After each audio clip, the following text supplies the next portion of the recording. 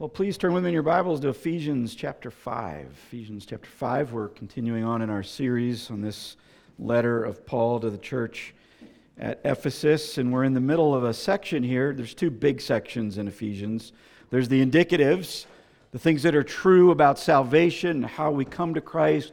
We're saved by grace through faith in Christ alone, and all the realities that should create in our spiritual lives. Then the second part of Ephesians is the imperatives, and the imperatives are about what we should do in light of our salvation.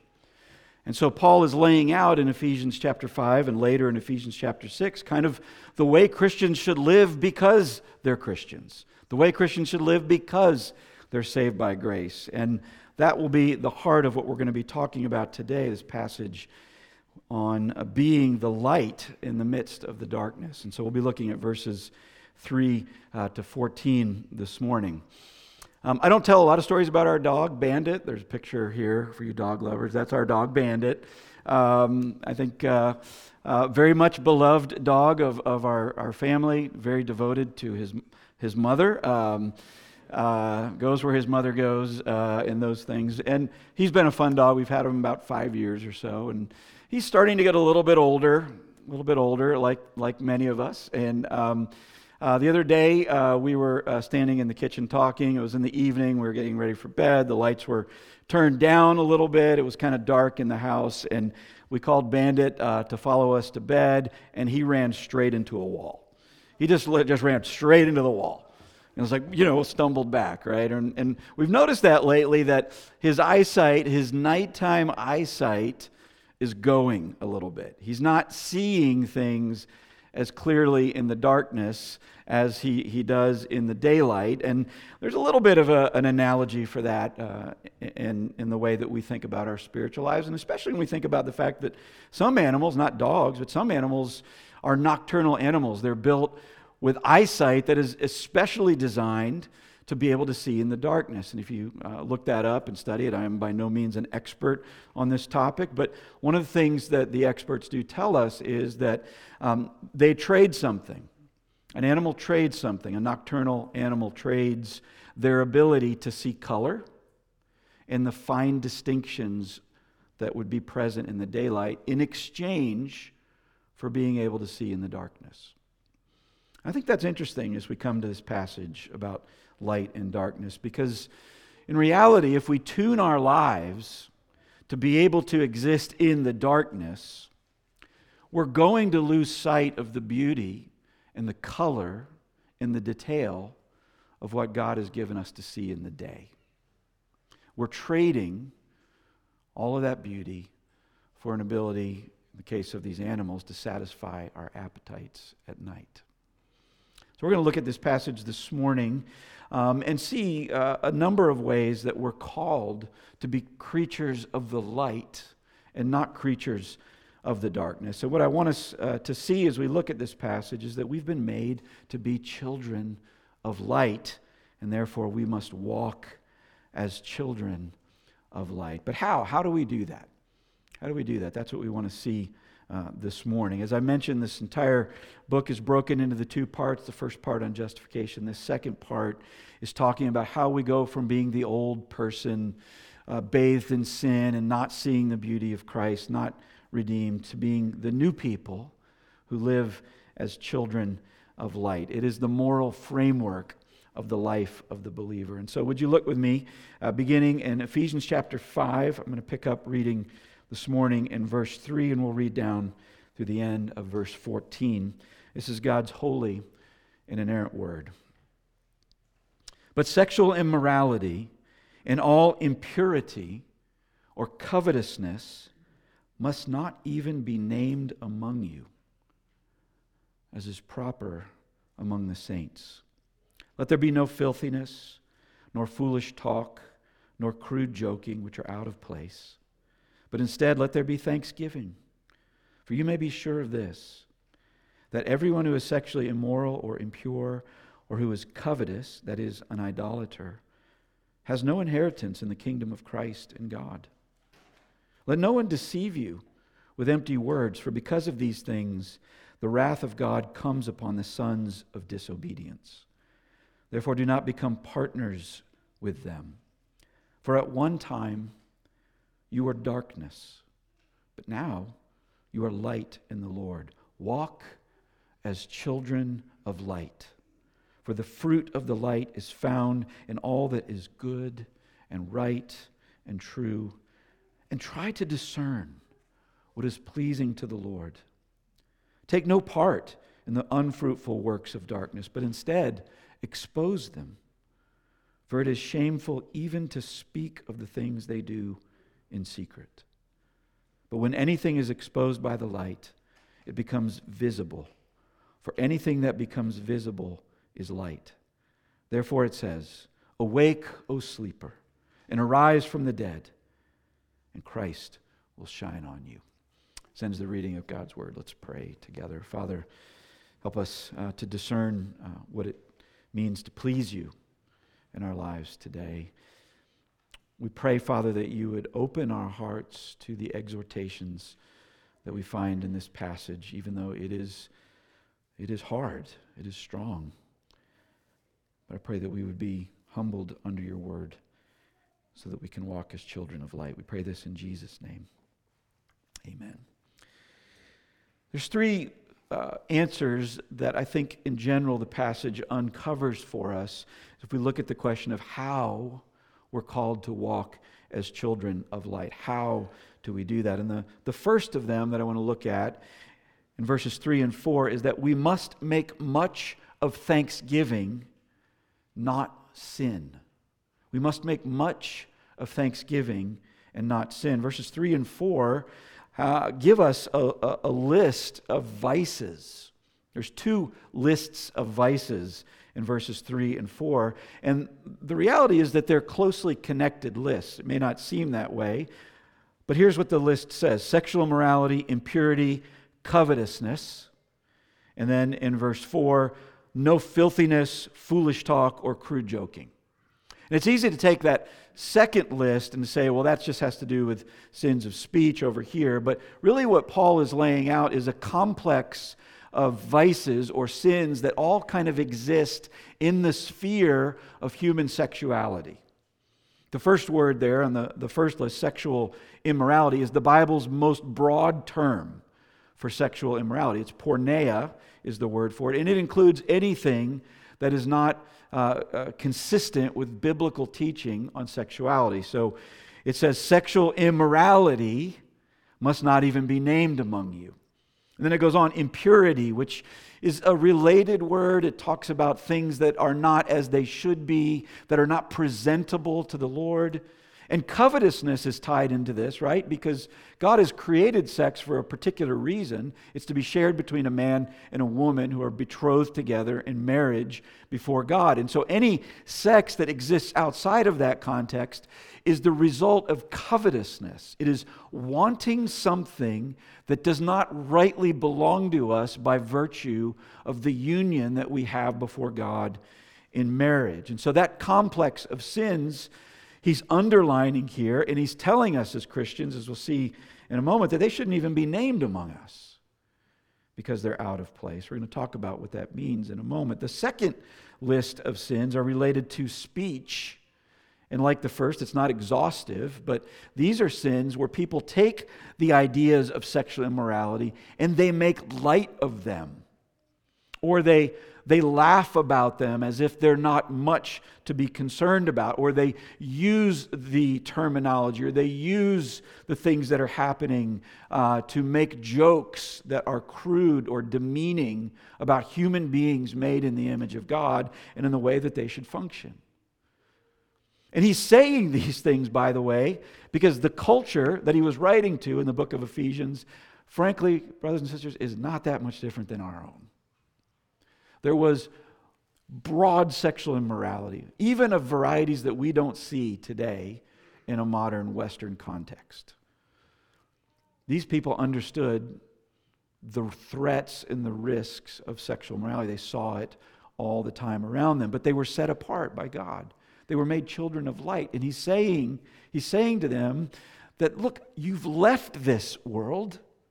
That was the world of darkness. You've been transported into the light of Christ, We're called to live in the light of Christ, and so we must put away these things. And that's what he says here. These things should not even be named because they're out of place. That is a very stark exhortation. What does it mean to not even name these things? It's important in terms of how we apply a passage like this in the modern world. Well, a couple thoughts on that. First thought is, he can't literally mean we can't name them. I just named them. The Bible names them. The Bible, in fact, is full of stories about sexual immorality. It tells us the truth about the human condition.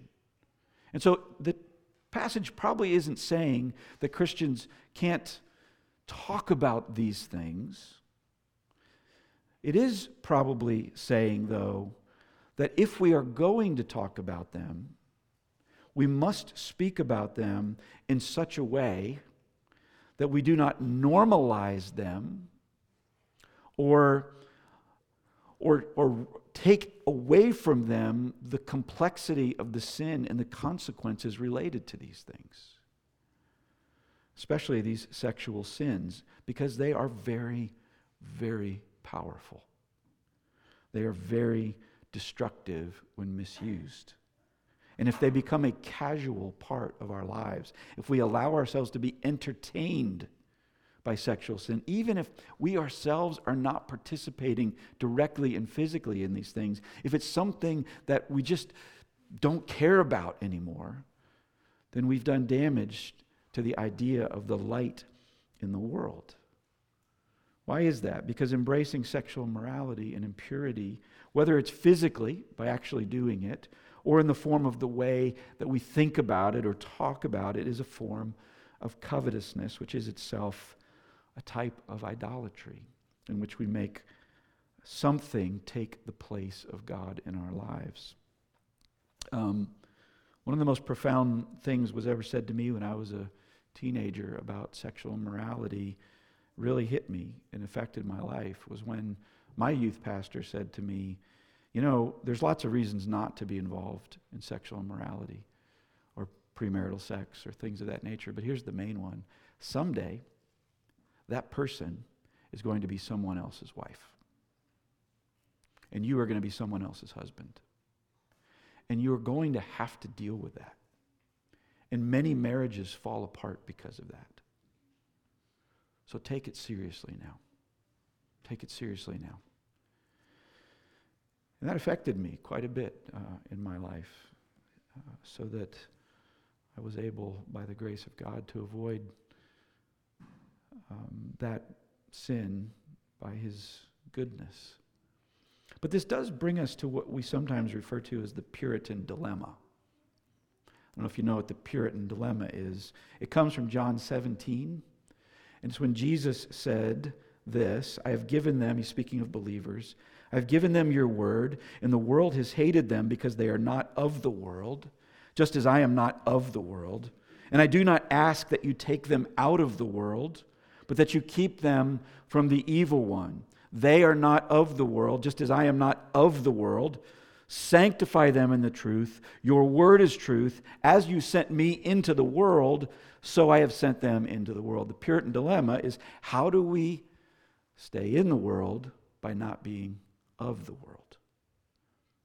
And the dilemma really pushes us and pushes preachers and pushes congregations and Christian people to one hard extreme on understanding what we're supposed to do with this teaching. On the one hand, the tendency is to push so hard to say, you cannot go to the movies, you cannot turn on your radio, you cannot even hang out with a person who might be involved in this, you can't shop at a store where there might be, and all of a sudden the list of legalisms builds up so strongly on the one side that we're like, well, I guess I just go sit in my room. That's one side of the dilemma. The other side of the dilemma is that we go, you know what? It's all around us. It's not a big deal. When I listen to a song on the radio, I know they're talking about things they shouldn't be talking about, but I don't really agree with it, so I'm not going to let it bother me. I'll just kind of tune it out, or I'll watch that Netflix series, or I'll, do this thing or that thing. And you kind of really make light of it. Now, at certain times in our lives and at certain times in human history, the Bible really pushes back on some of our cultural ways of doing things. And maybe 50 years ago, the dilemma, the pushback might have been, yeah, you can't hide from everything. Let's be a little careful about telling people legalistically in that way. But maybe today the pushback is on the other side, that we're going a little too easy into these things. We're allowing ourselves to be sucked in to forms of entertainment that really are not of the light. And we just go with it. Maybe that's the pushback. I don't know what the pushback you need today is. I know that the Bible pushes back on both extremes of legalism and licentiousness. And so finding the right center is what we're aiming for. So let's be clear. The Bible is extremely direct. We should not be engaged in sexual immorality. It undermines our nature. It degrades other human beings. It erases our ability to see and entrust the beauty of what that gift really is. I do think, however, that we need to have people in our life that aren't Christians. We need to speak to them about the joy of Jesus. And that may mean talking about this sometimes.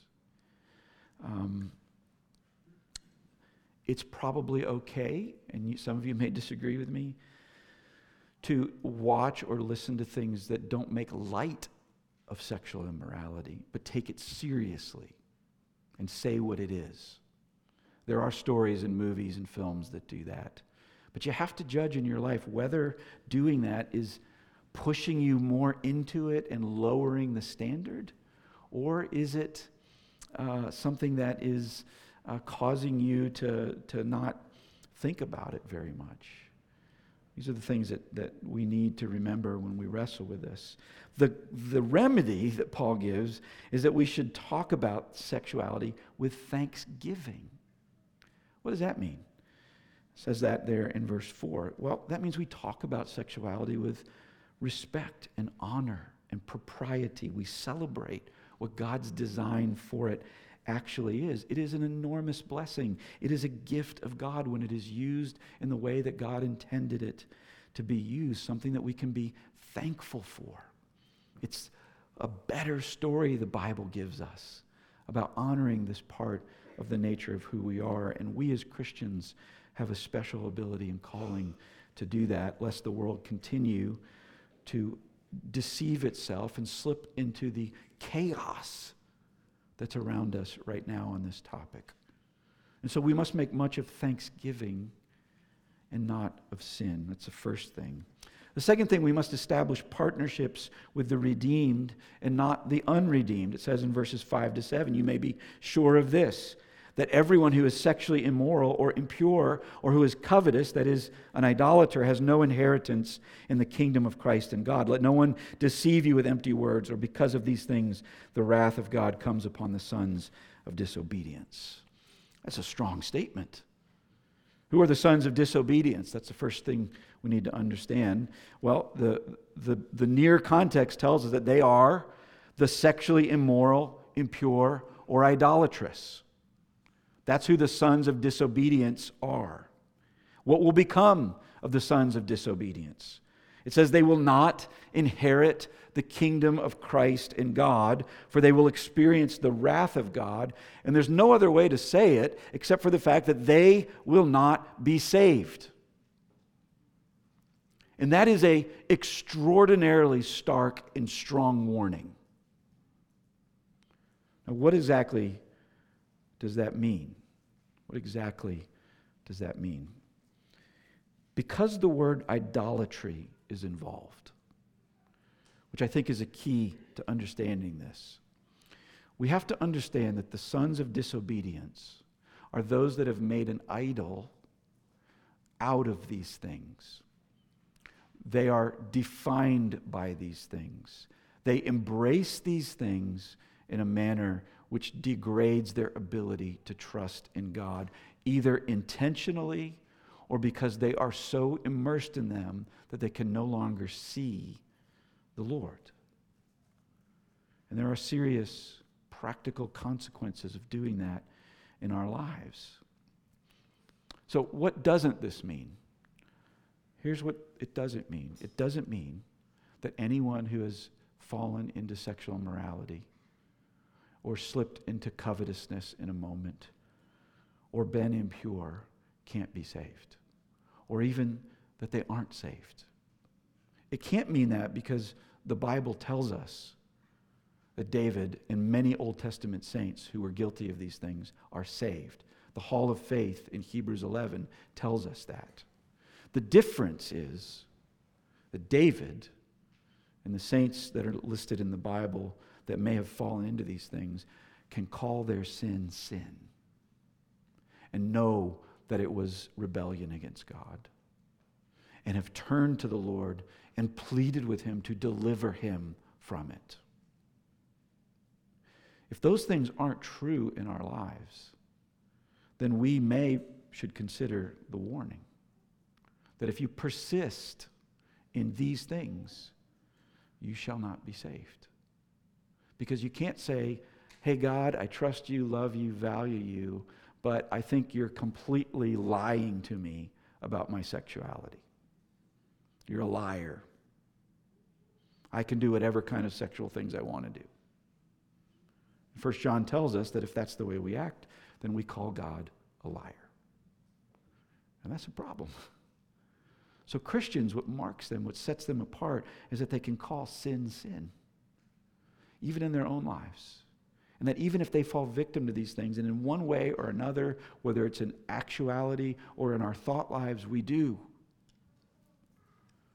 But we come to the Lord, we repent, and we seek his face for restoration. And that's what the book of Ephesians begins with. What does it tell us? You're saved by being sexually pure, right? No, it says you're saved by grace through faith in Christ alone. But if you understand grace, you understand that you have to repent. And by repenting, you're acknowledging that you need to be covered by the blood of Jesus. Young people, it's not just you. It's all generations have struggled with this. Sometimes teenagers think that they're the only ones that have ever had temptations like this. Listen, your parents have too, and your grandparents. Every generation has. And to varying degrees, generations above you have struggled with these things. The most important thing, though, is that we need to come to Christ and call our sin sin and trust him to deliver us in the midst of it. We cannot make our sexual desires into our identities. And that is rampant today. It says here we shouldn't be partners with these folks. What does it mean to be partners? It says don't become partners with them in verse 7. A partnership is an interdependence. It is sharing a common possession or claim. That's the idea behind partnership. And what the Bible is saying is people that embrace those ideas, you as Christians cannot be in partnership with them. It doesn't mean you won't encounter them. It doesn't mean you might not know them or have some kind of a relationship with them. It doesn't mean you can't partner with them, which is why it says in Corinthians that we shouldn't be unequally yoked. That means the imagery is two bulls pulling through a field, cutting a channel for the grain to be sown in, that if one bull is gigantic and one is small, the yoke is unequal, and what will happen is it will curve, and it will go out of the field and into the ditch. That's what unequally yoked means. And if you have a Christian who believes in the things that God has said, and a non-Christian who doesn't believe in the things that God has said, over time, even though you might feel great affection for each other, that gradually that whole thing is going to turn out of the field. And you'll find yourself in a very different place. The same is true, by the way, in business. And this is something that many Christians don't take seriously. When you're in business, sometimes we enter into willing partnerships where we have common possession with people who have no belief in God whatsoever. And that might work for a while, but oftentimes it'll cause calamity because the way that we look at the world is radically different. We need to take that just as seriously as we do this other form of partnership in marriage. The third thing to see this morning, the final thing, is we must spread light and not darkness. Verse 8, for at one time you were darkness, but now you are light in the world. Walk as children of light, for the fruit of light is found in all that is good and right and true. And try to discern what is pleasing to the Lord. It's very interesting. He says, you were darkness, and now you are light. Well, we're not actually darkness or light. What is light really in the world? Light is a reflection of the sun. Even in the most pitch black night that you go out, over time your pupils open up and you can see things. Why is that? There's no sun. Well, what's happening is the sun, the source of light, is reflecting off the moon or the atmosphere, and it's diffusing light into the world that we're living in so that we can still see some things. And the idea for the Christian is, effectively, you're a mirror. And that what shows in your life isn't the darkness of who you were, but when people look at you, they see the light of Christ. They can see because of you in their lives. They can see things that they couldn't see before because you're present in their life. And those things that they should see are those things which are good and right and true. Biblically, those words are basically generosity. That's the goodness of the Christian. The right is the justice of a Christian. And the truth is the consistent belief system grounded in the Word of God. That which is good, that which is right, and that which is true. And when believers are exposing things to goodness, generosity, justice, and righteousness, and truth, then the world fills up with more and more light. That's what happened, by the way, in the early church. The religion of Christianity, was a small part of the world. And then within 100 or 200 years, it was the dominant belief system. Why is that?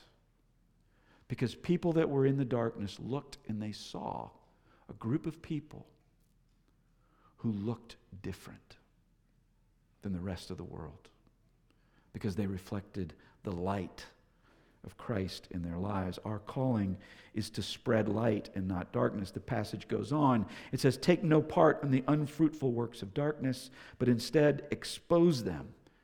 What does it mean to expose them? This is one of those fascinating conversations that you can have over the meaning of a passage like this. Because there's one group of people who feel like exposing the darkness is shaming unbelievers. We have to shame them and call them out and tell them how horrible they are and be blunt in the way that we do it. And certainly that is a way to expose darkness.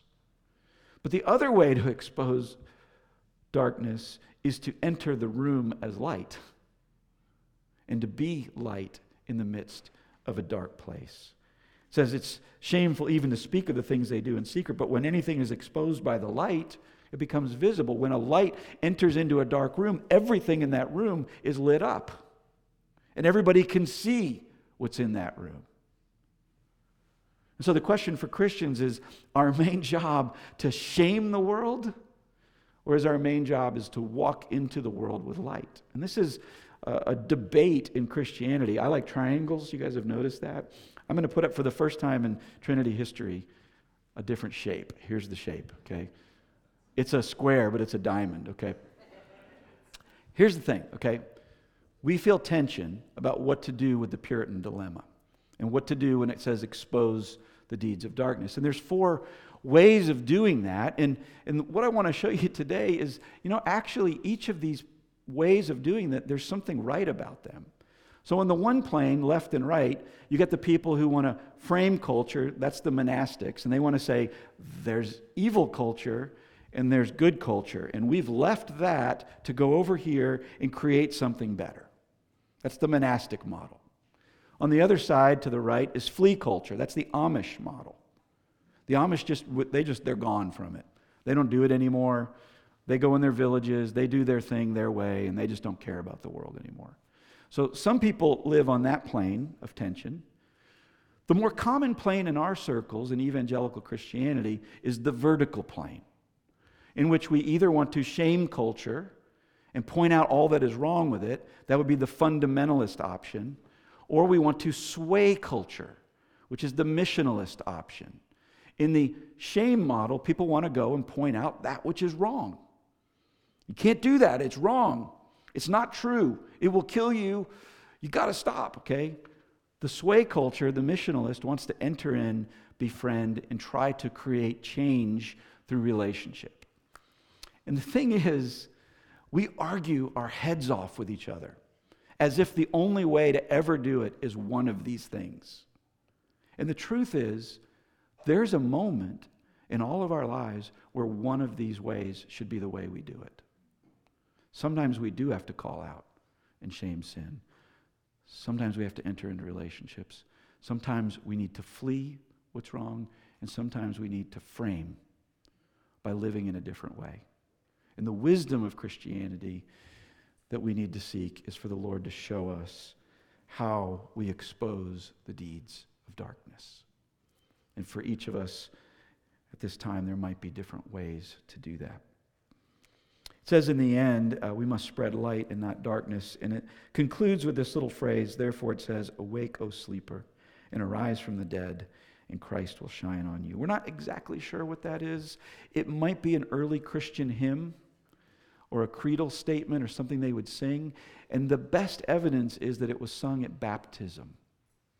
When a person came out of the dark into the light, the church family around them would sing some kind of a hymn that had this phrase in it, awake, O sleeper, arise from the dead, and Christ will shine on you. And in that moment, what the church was saying, they were exhorting in song, is that when you have left the old world, you've become something new. You're awake to it. You see it.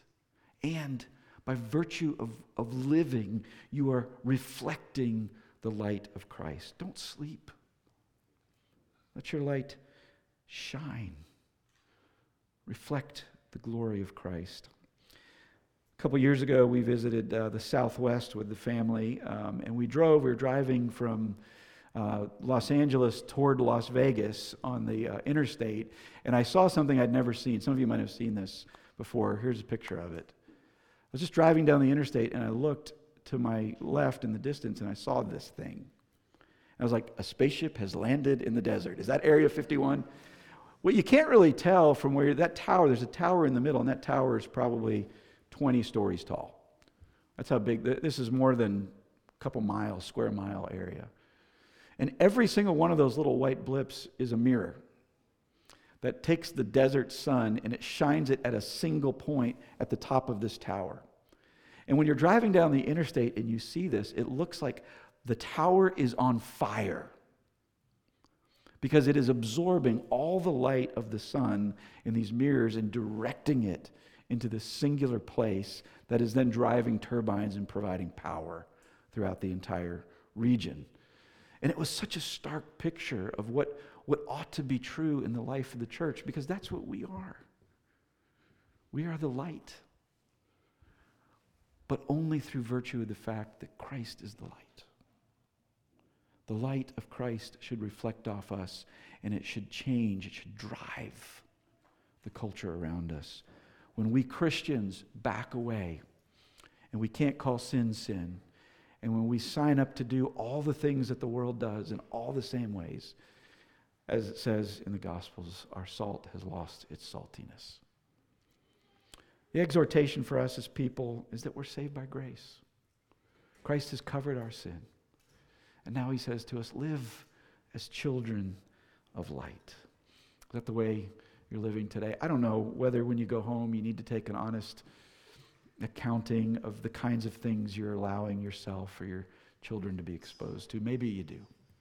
Maybe for you it's on the other side, though, that maybe you're just hiding too much in a room as if keeping yourself holy and away from everything is going to fix the problems in the world. Whatever it is, I want to pray this morning that the Lord gives you the grace to see and understand his calling on your life to live as children of light. Let's pray. Father, we ask this morning as we reflect on what Paul said to the early church here, that we be willing, Lord, through the help of your Spirit, to take an accounting today. These are hard words. They fly in the face of our culture's ways of doing things. They sometimes can feel oppressive to us, but Lord, what you're saying is that if you've been saved, if you've been covered by grace and mercy, live that way. That's who we are. And so, Father, I pray you'll teach us a little bit more today and this morning to live as children of light, that we can show the light of the gospel and point people to the joy and the beauty and the color and the wonder and the detail of what we see in the day. We pray this in Jesus' name. Amen.